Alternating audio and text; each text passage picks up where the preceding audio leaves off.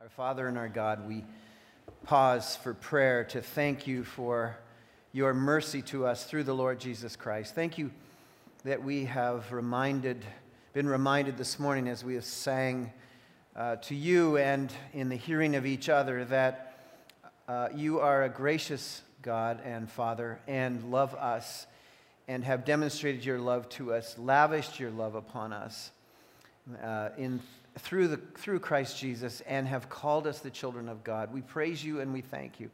Lord, it has been a privilege to honor you and to worship you and to lift up our voices. And now we ask that you would open up your word to us and cause us to understand the great things there are contained therein about our great God and Savior. And we thank you, Father, that we have your word. We thank you that you have revealed yourself to us in your word. And Lord, I pray this morning that in the hearing of your word and in the study of your word, you would move our hearts to respond with fullness of thanksgiving, and that we would love you with all of our heart, mind, soul, body, and strength. You are truly a great and a good God, and we love you so much. In Jesus' name, amen. Well, for the last several weeks, we have been studying the matter of discipleship and disciple-making. In particular, we've been concentrating on what disciples do.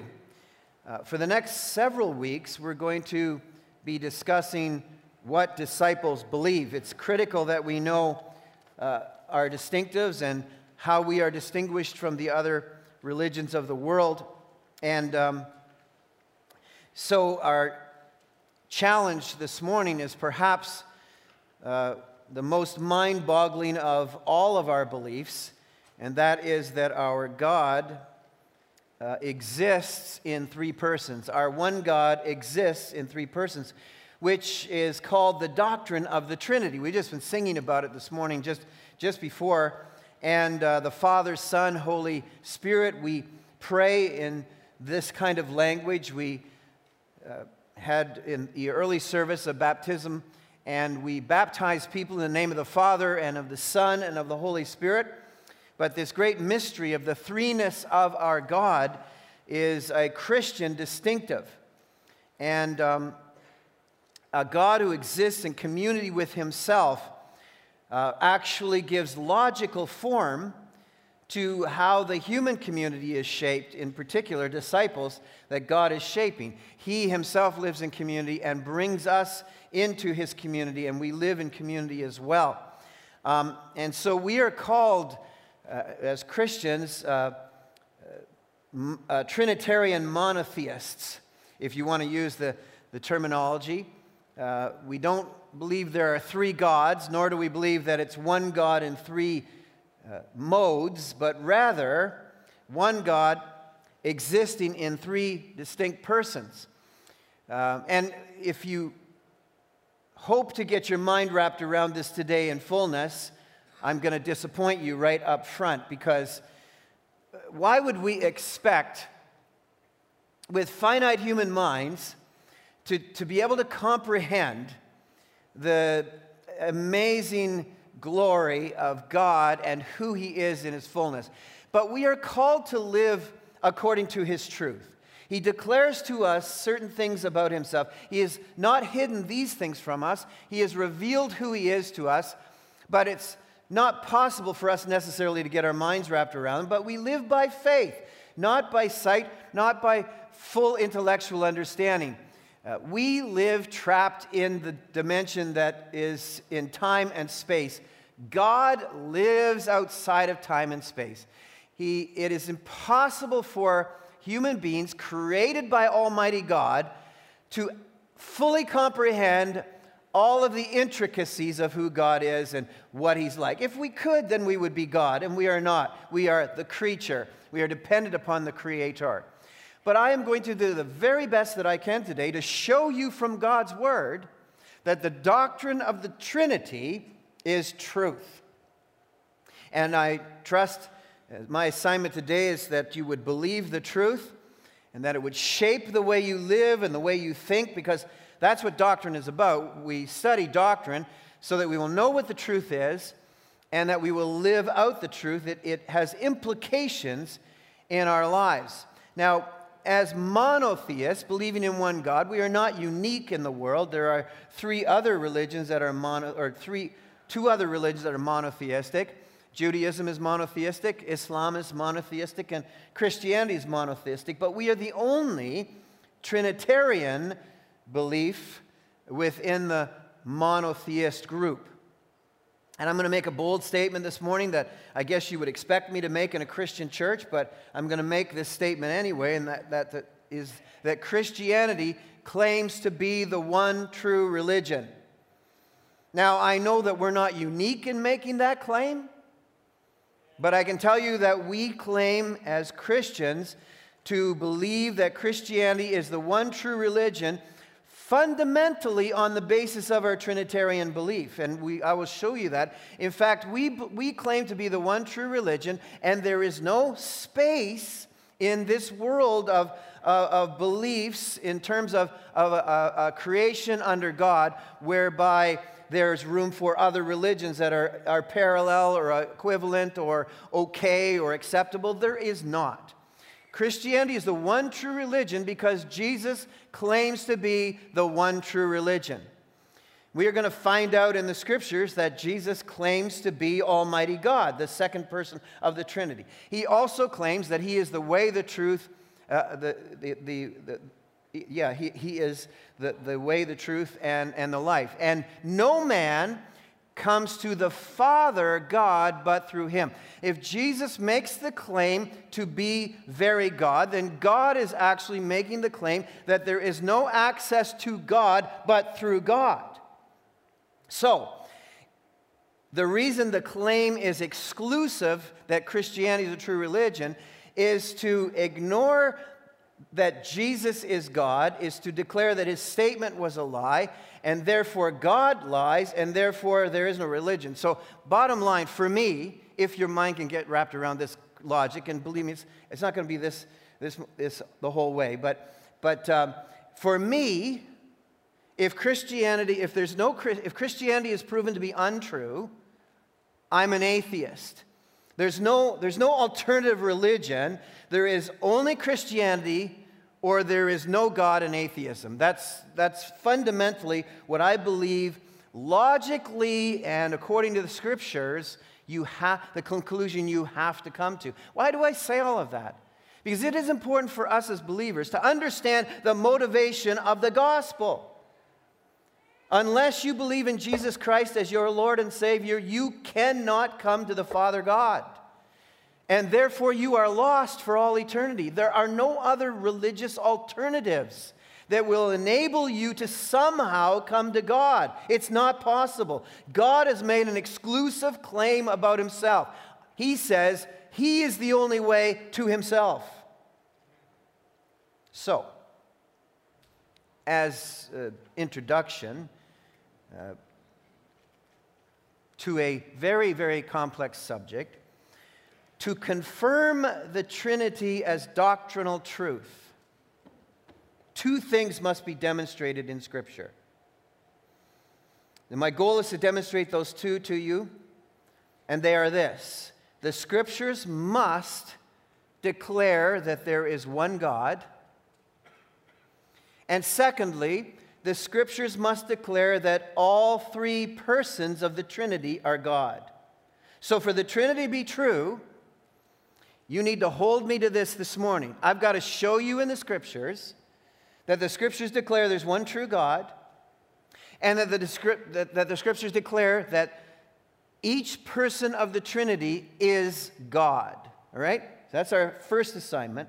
And then I want to take you to, after that, I want to show you the essential identities of the Trinity, the triune God. Okay? So fasten your seatbelts. Get out your water-cooled pens, and let's go. I want you to turn with me to Deuteronomy chapter 6. By the way, we're going to do lots of Scripture searching, lots of sword drills. If you got electronic or you got pages or whatever. And I've decided not to give myself an advantage by marking out my Bible and the text that I'm going to like I often do, so that I have to turn to the text too, but I'm not waiting for you, all right? When I'm there, I'm going, because I can't wait for you. So Deuteronomy chapter 6. Deuteronomy chapter 6, verse 4. Now, keep in mind that Israel has been rescued from Egypt. They have been taken out of a polytheistic religious community. The Egyptians believed in many gods. So, as Israel is being rescued now out of Egypt, the living God makes some declarations about truth, because they've come out of a system that has surely infected them to some degree. And we call this, in verse 4, the Shema. In fact, good Jews say this every single day. The Shema is simply a Hebrew word which means hear or listen. God is basically shouting from heaven, Shema! And then he says, O Israel, the Lord our God, the Lord is one. Remember I said my assignment was to show you that the scriptures tell us that our God is one? Here we have it. There is one God. O Israel. And it's emphasized by stating the Lord twice. The Lord our God, by the way, in case you don't know who I'm talking about, the Lord, that one, the one from heaven, the only one is one. And that's the declaration that he makes. Hear, O Israel, one supreme being over you. And by the way, I proved myself to you. You were on Egyptians' home field. They had home field advantage with all of their gods. And they called on them and they summoned them. And I rescued you out of Egypt by my mighty hand, declaring that I am the supreme God of the universe. What I state will happen. What I want will happen. And God is unwilling to entertain any rivals because he is the one God. Claims of rivals offend his perfection. He has stated that he is the one God.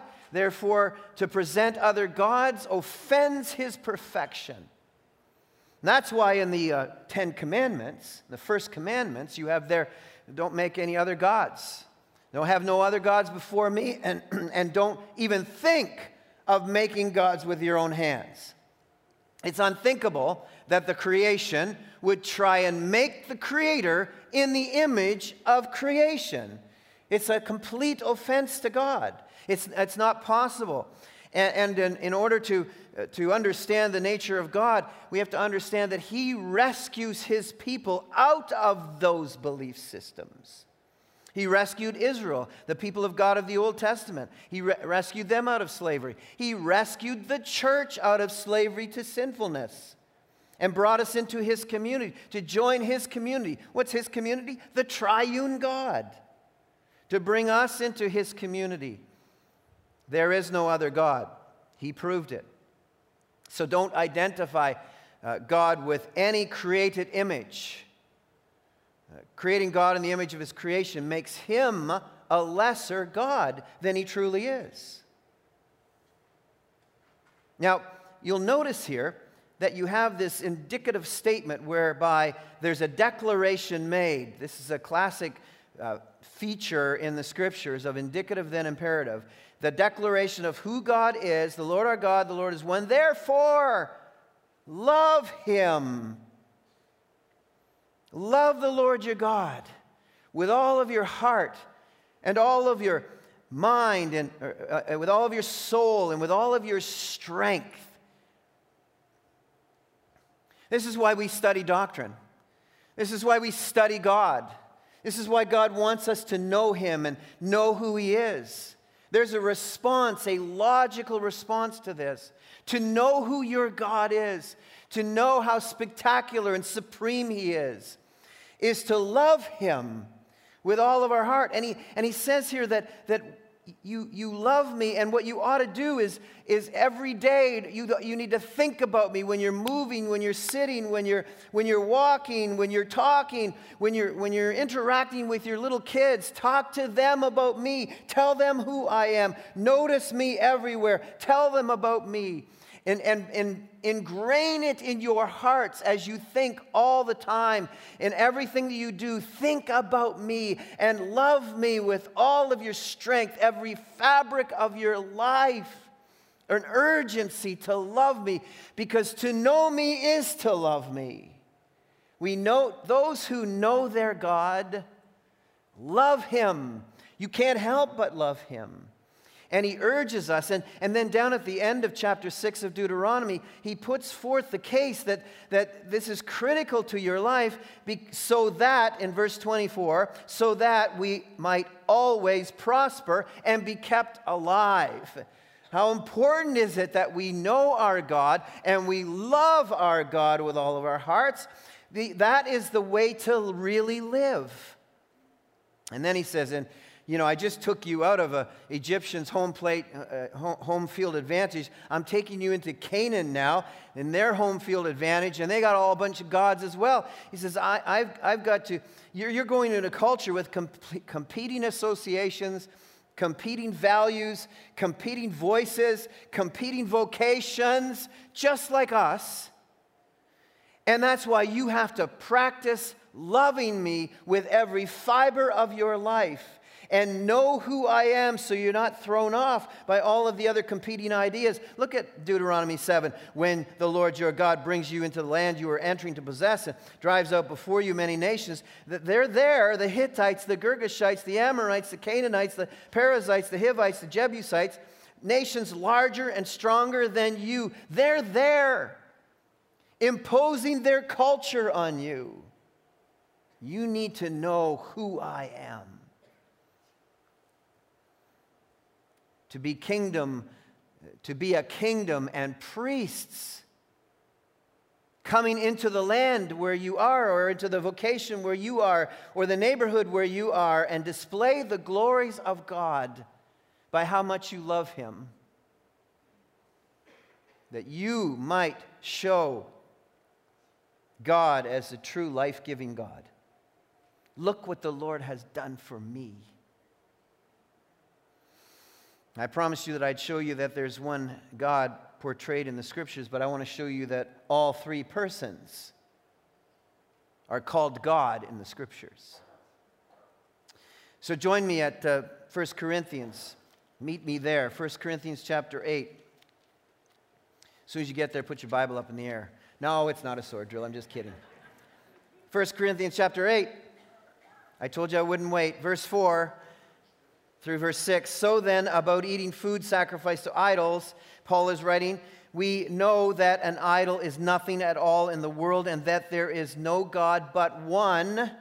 The New Testament confirming the Old Testament truth. For even if there are so-called gods, in other words, yes, there are people worshiping things that they call gods. They're acknowledging that. Whether they claim they're in heaven or on earth, as indeed there are many gods and many lords in people's minds. Yet for us, distinction of truth held by Christians, yet for us there is but one God, the Father. See, the Father called God here, from whom all things came, for whom we live. There is but one Lord, Jesus Christ, through whom all things came and through whom we live. One God, called Father. By the way, Jesus in Matthew 23:9 told us, call no man on earth Father. And some of you have been confused over the years about that. Am I allowed to call my earthly dad Father? The answer is... You're timid. The answer is yes. This was not talking about our earthly dads, our biological dads. This was talking about rank in the Christian community. Do not place anyone in a position whereby they outrank you by calling them Father, as if there's some intermediary between God and man. I don't have to name the denomination that does that. It's a complete violation of Jesus' teaching. I'm not your father. I'm a fellow sojourner in this marvelous journey called faith in Jesus. That's it.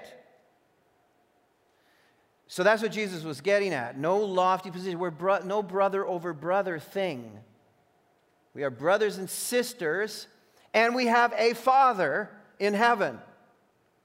And we are children of God. How about the Son being called God? How about we go to Hebrews chapter 1? Hebrews chapter 1, back near the back of your Bible. Pages flipping. I'm not hearing pages. Okay, I'm hearing pages. Hebrews chapter 1. Don't be just staring at me. I want you to see this in the Scriptures. Hebrews chapter 1, verse 8. But about the Son, he says, who are we talking about?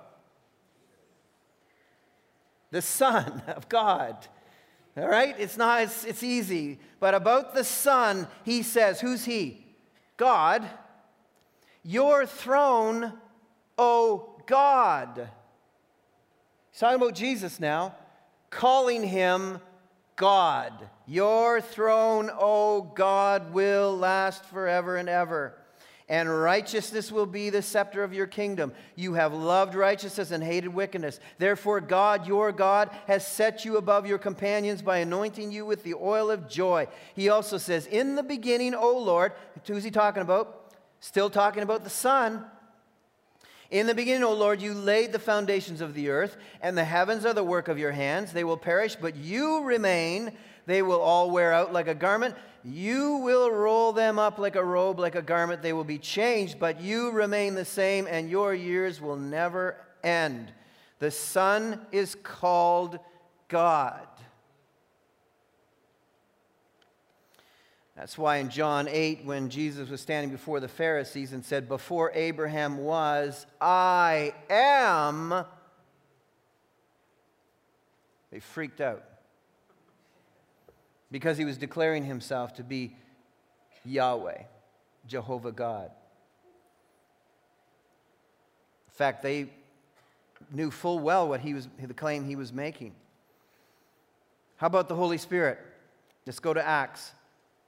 Acts chapter 5. You know that story? Ananias and Sapphira.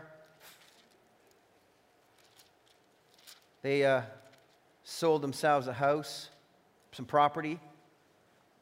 Didn't give it to the church. Moral of the story, when you sell real estate, you got to give the money to the church.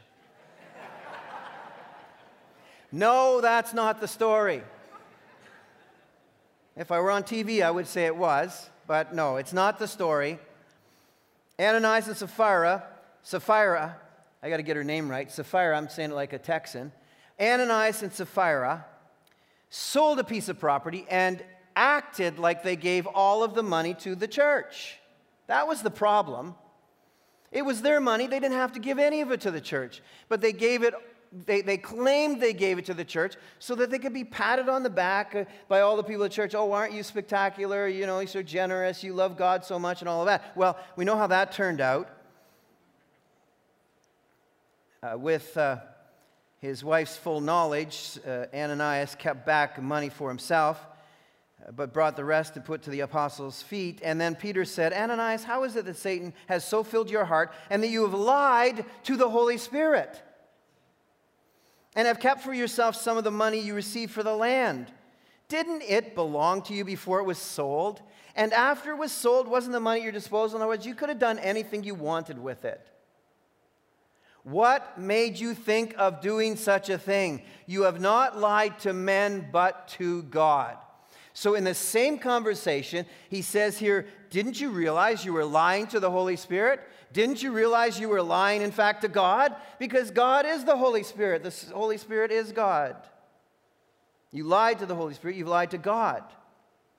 Now, by the way, throughout the Scriptures, all three persons of the Trinity regularly appear in the same particular story. For instance, in Luke chapter 1, we have the account of the angel interacting with Mary. And in Luke chapter 1, verse 35, the angel answers, Mary says to the angel, like, how can I, since I'm a virgin? And the angel answers, now watch here, all three members of persons of the Godhead are mentioned. The Holy Spirit will come upon you, and the power of the Most High, the Father, will overshadow you, so that the Holy One to be born will be called the Son of God. And people say the Trinity's not in the Bible. Trinity's all over the Bible. You don't have to look very hard to find the Trinity. It's demonstrated doctrinally everywhere. So you have the three right there. Look over a couple of pages to Luke chapter 3 in the description of Jesus' baptism. This morning we had a wonderful testimony from one of our choir members who was baptized this morning, and she shared how her Savior had been baptized in the Jordan, and she was wanting to identify with her Savior and what he did. It was a beautiful testimony. Well, this is what's going on here is in verse 21 of Luke 3, when all the people were being baptized, Jesus was baptized too. And who is Jesus? Son of God. As he was praying, heaven was opened, and the Holy Spirit descended on him in bodily form like a dove, and the voice came from heaven. Who's that? The Father. You are my Son, whom I love. With you I'm well pleased. So you have the three members, the three persons of the Godhead, of the Trinity, responding in this particular incident. In John 14:16, we won't look there, but the Son asked the Father to send another counselor, another comforter. The Trinity appears in that statement. In Romans 8:9 through 11, we won't look there this morning, but you've got the Spirit mentioned, you've got the Spirit of God mentioned, you've got the Spirit of Christ mentioned, all claiming to indwell the believer. I don't know where it came from, but sometime ancient, I looked it up, I couldn't find out the exact creation of the triangle, the Christian triangle that shows the Trinity, but I have a graphic for you this morning, and I want to point out to you that we're going to have a pop quiz next Sunday. You need to memorize this and know what this is all about, because this is an important theology that teaches us the Father is God, the Son is God, the Holy Spirit is God, but the Father is not the Son is not the Father is not the Holy Spirit is not the Father, the Son is not the Holy Spirit is not the Son. You got that? All right, you guys are doing great. We can keep going. How's the water in your water-cooled pens? Fine? All right, good. So there you have that the Bible teaches us that there is one God and all three persons are called God. So that makes those people who are subcults within Christianity not Christian. Jehovah's Witnesses are not Christian. Mormons are not Christian. Unitarians are not Christian. Unless you call the Father God, and unless you call the Son God, and unless you call the Holy Spirit God, you are not Christian. Okay? All right. So what's the essential then? The second section this morning I want to look at is the essential. The task was, in this whole series of discipleship, you have one sermon on God. Go. And I mean, this is like, really? So I'm going to do the best I can to describe to you the essential identity of the Godhood. In other words, what is the essential identity of the Father? What is the essential identity of the Son? What is the essential identity of the Holy Spirit? You may disagree with me if you want, because I could be wrong. But I'm going to try to give you the best I can on what is the core, because keep in mind that in the Godhead, everything about every characteristic, the nature of the Godhood, the identities within the Godhead are shared equally, so that it's the roles that are different. So I want to sort of parse out the three different roles that the Godhead plays in our lives. And I'm going to use Paul's outline in 1st or 2nd Corinthians, right at the end, 2 Corinthians chapter 13, verse 14. It's a fantastic verse, and I wish Paul had have made it more convenient for my sermon. If I had got to him, I would have said, Paul, look, if I could change one word here, I would. But clearly the Holy Spirit wanted it this way. But I'm going to use my outline, and I'm going to show you what I believe here is happening, and hopefully you'll agree with me.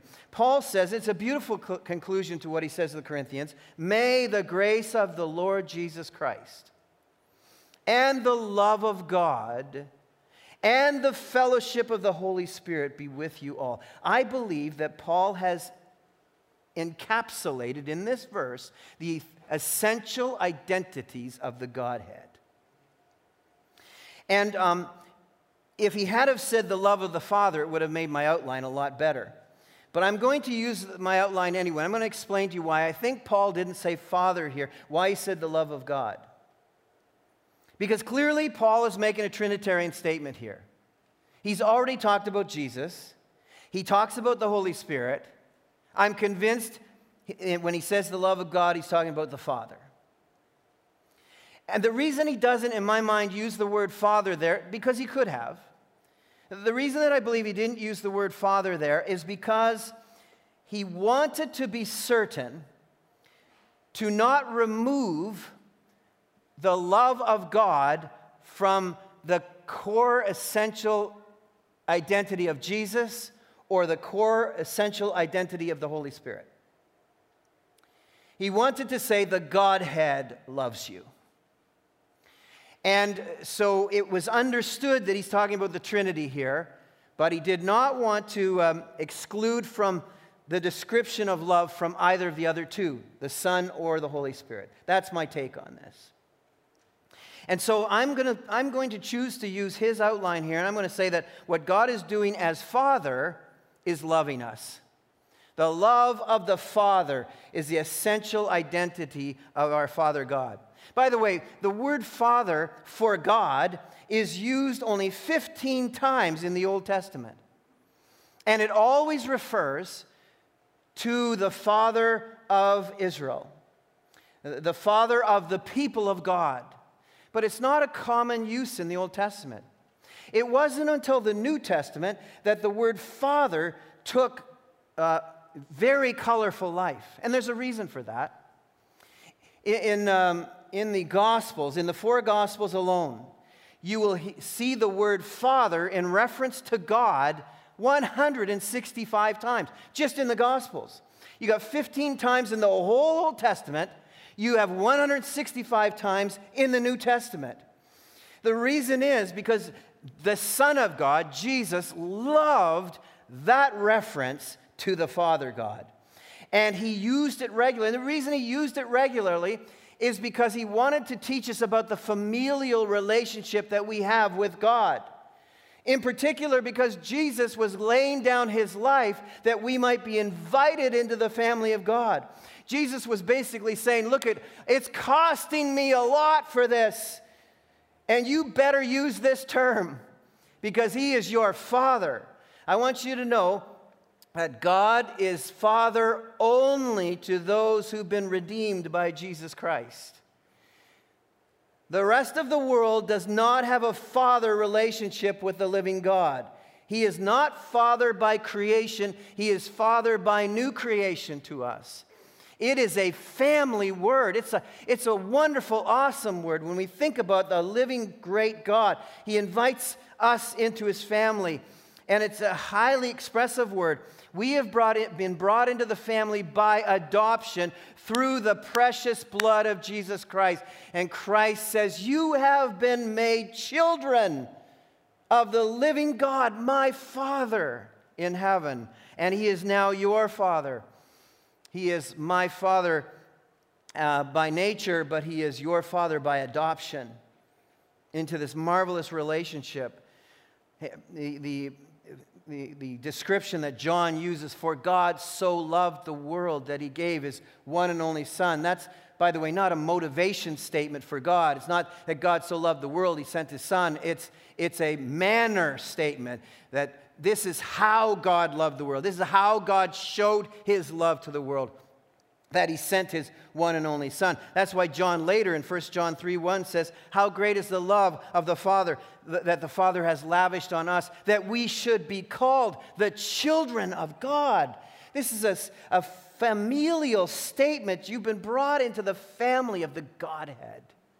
This is the essential identity of God, the Father, that from the beginning we learn that God is love. The whole Godhead, of course, is love because the Godhead is God. But the Father, the identity and role of the Father is to demonstrate that love to us and to show us that love.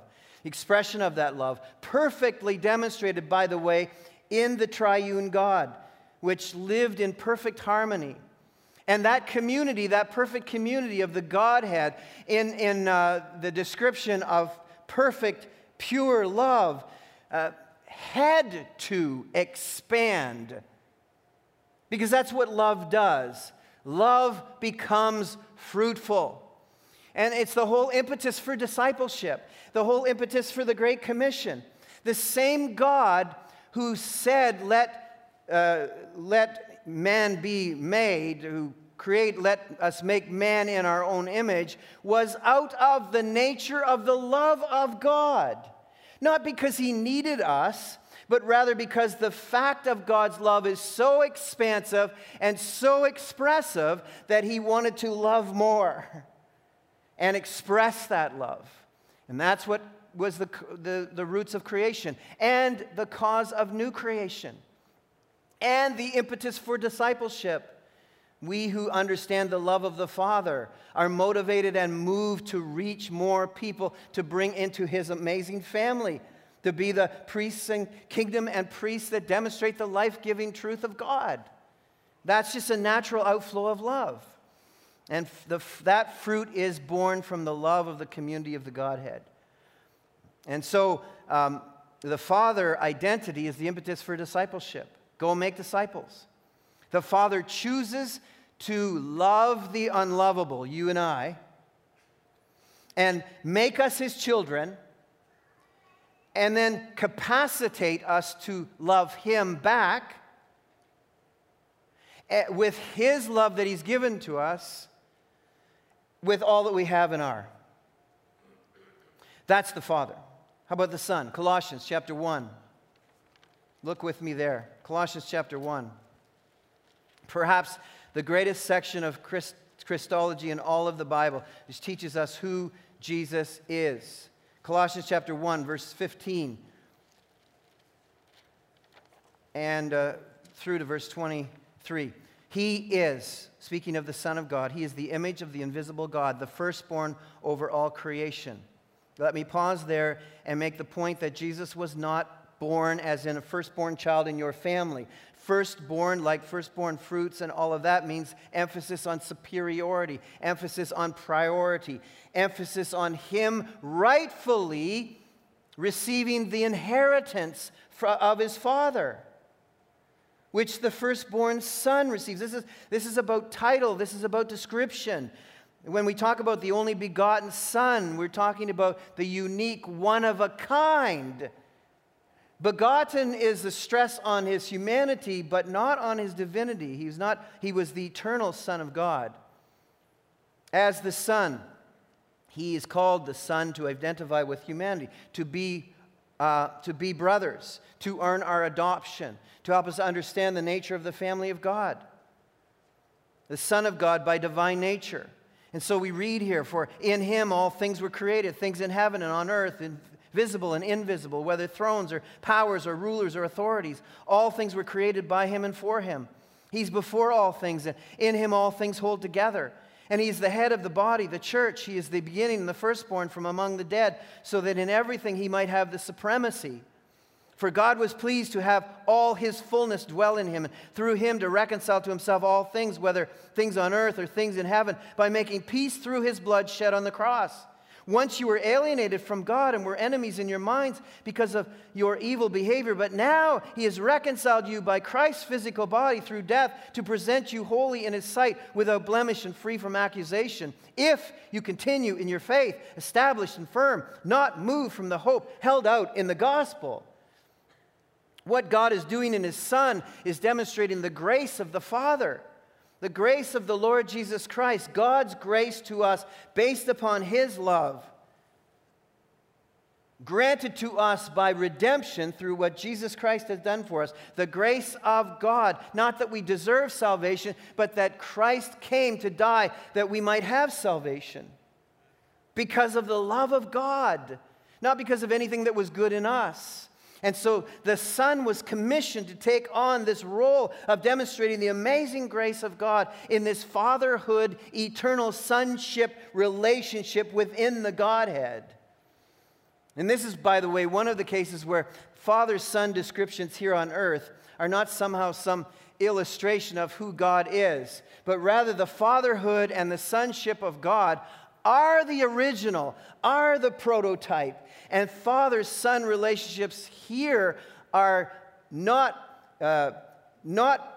formed because of the illustration that we might understand that, but rather the fatherhood and sonship predate and prioritize how we are to live. That's why when Jesus was standing before the Pharisees and claiming to be the Son of God, they accused him of blasphemy. Because in the ancient Near East culture, the firstborn son, the adult son, was afforded equal treatment as the father. This was an outlandish statement that Jesus made in his culture, to be the Son of God. The Son is the person of Godhood assigned to redeem sinful man by His grace. Galatians 4:4. His mission was to bring grace and truth. John 1:17. Jesus' mission was to reveal the invisible God. John 1:18. The Son of God came to created and to make the new creation. Colossians 1:16 and 20. In John 1:3-8, 1 John 3:8, He came to destroy the works of the devil. And so you have this amazing reality. I mean, we could go on and on. I mean, how could we ever even think of exhausting the essential identity of the Son of God? But He came to establish for us that our God doesn't mean to harm us. He means to love us. And by grace, He has given to us His beloved Son, who would die for us, that by believing in Him we might have eternal life and be brought into the family of God and lavished by love, called the children of God. We get to call God our Father because of Jesus' incredible sacrifice for us. Well, the third person of the Trinity, what God is doing in the Holy Spirit, Paul here says in his description that it is the fellowship of the Holy Spirit. So we have the lavish love of the Father. We have the gracious, redeeming grace of the Son, the work of Christ.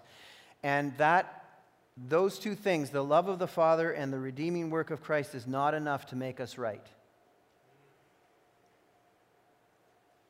I was waiting for a gasp.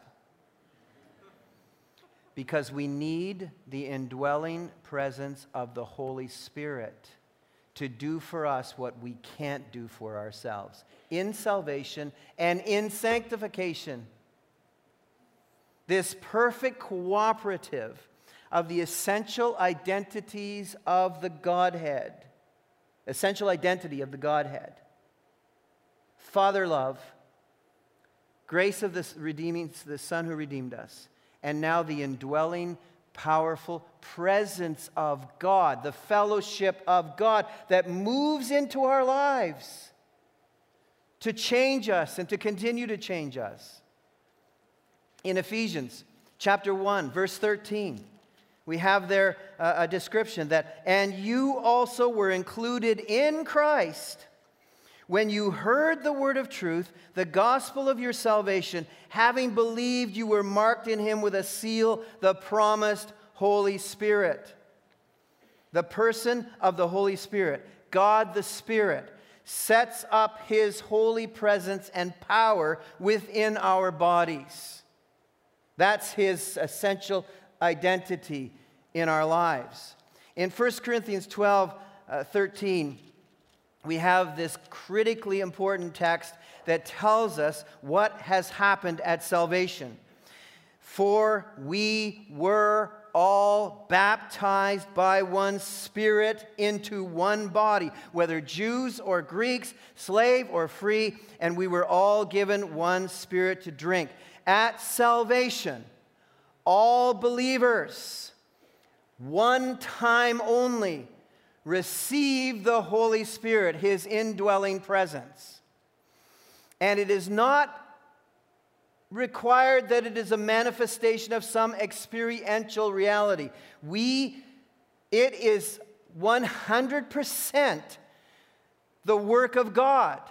It is not something we engender ourselves through experience, but rather that God Himself at salvation grants us the permanent indwelling of the Holy Spirit.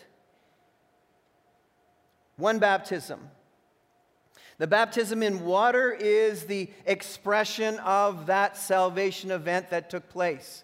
But at salvation, every believer is baptized into the body of Christ, and we are therefore connected by way of true family to all of the Christians in all of the world, in the body of Christ. We are connected by the fellowship of the Holy Spirit. That's why we fellowship together. That's why you go someplace and you meet Christians and you have fellowship with them. The reason you would have fellowship with them is because the same God that indwells you is indwelling them. That's the common reality. And the Holy Spirit is not a force, He's not a power, but a person. You can't grieve a force or a power, but you can grieve the Holy Spirit. So, we have here the fellowship of God, the God who moves into us. Is when Jesus was going to be ascended into heaven, He said, I'm going to send you another comforter, called the Paraclete, the one who comes alongside of you, the one who will be in you, He says. And He is the agent of revelation. He leads us into truth. He enables us to understand the things of God. In Romans chapter 8, 2-8, it talks there about Him setting us free from our slavery to our sinful nature. In Romans 8, verses 9-11, it talks about giving spiritual life to our dying bodies. Our physical bodies are dying because of sin, but our spirit is being renewed day by day by the indwelling presence of the Holy Spirit. Aren't you glad when you're getting old that you know that the Spirit of God is renewing your heart and renewing your soul every day? We are just as much or more alive than ever while our body is dying, in preparation, guarantee of what is to come. And so we have this relationship. And in Romans 8, 12-14, He empowers us to put sin to death, not by willpower, but by Spirit power. That's why you have to have the indwelling work of the Spirit of God, not only for salvation, but for sanctification. You're moved and empowered by God to say yes to Jesus. In Romans 8, verses 15-16, the Holy Spirit confirms that we really belong to Jesus. He moves us to say, Abba, Father. Abba, Father in Hebrew. Pater, Father in Greek. Father in English. He enables us to say that word, to say it with conviction, that we know He's our Heavenly Father. That's the ministry of the Holy Spirit within us, confirming that we belong to the family of God. In Romans 8, 26-27, He's the agent of our prayers. When we are so deeply wounded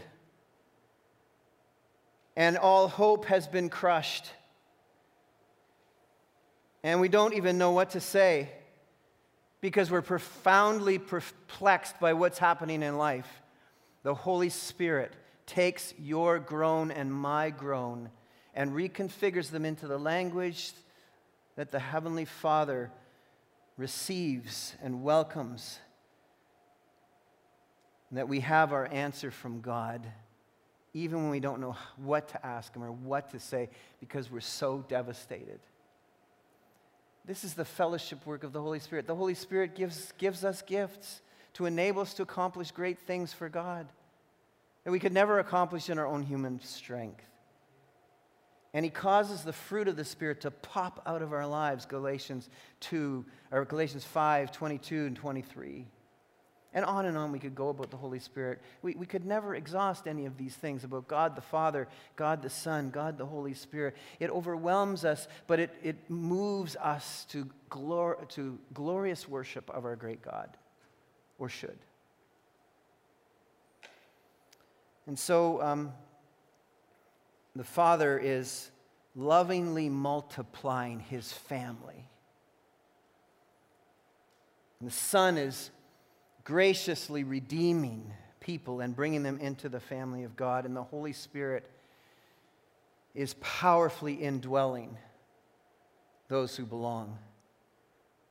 And that's how God shapes disciples. Through the love of the Father, the redeeming work of the Son, and the powerful indwelling work of the Holy Spirit. Our Father, we are really brought to a silent moment of realization that you are so, so awesome. That we do what we can to give description, but Lord, thank you for your word, because when we know when we're sticking straight to your word, we are saying the very words that describe who you are. So Lord, thank you for your word. Thank you for the revelation of our great one God in three persons. Blessed Trinity. We praise you for your work in our lives. We praise you for your love, your grace, and your fellowship. It is amazing. And it moves our hearts to love you, O God. I pray in Jesus' name. Amen. I trust that was a musical version of what's really on your heart, what really is in your heart, what you really believe. But I would really hate to leave this morning and with the possibility that there's someone here this morning who is for the first time coming to recognize who God really is and what he has done and how he loves us and what Christ has really done, and that you can have a relationship with God and be in the family of God. So if God has spoken to your heart this morning and you say, I don't know that I'm in the family of God, I've never heard of that before, I'm not sure that I understand that, right after the service, while everybody else is going that way, you please come this way, and our pastoral team will be here, and we'd love to talk to you and make certain that no one leaves here this morning who doesn't know the Lord Jesus Christ as your own Lord and Savior and can call God your Father and experience the indwelling power and presence of God in your life through the Holy Spirit. That's the essence of this message to you this morning. Our Father and our God, we thank you so much for the truth, how you have shared with us. In our finite minds, Lord, we seek to grasp all we can of this because it means so much to us. But we do know this, that you love us. And we do know that Jesus died for us. And we do know that we can have a relationship with God through faith in Christ. And we do know that we can have the Holy Spirit living in our lives, and we have him to enable us to live out the Christian life. So Lord, for all of these things, we praise you today. In your glorious name, amen.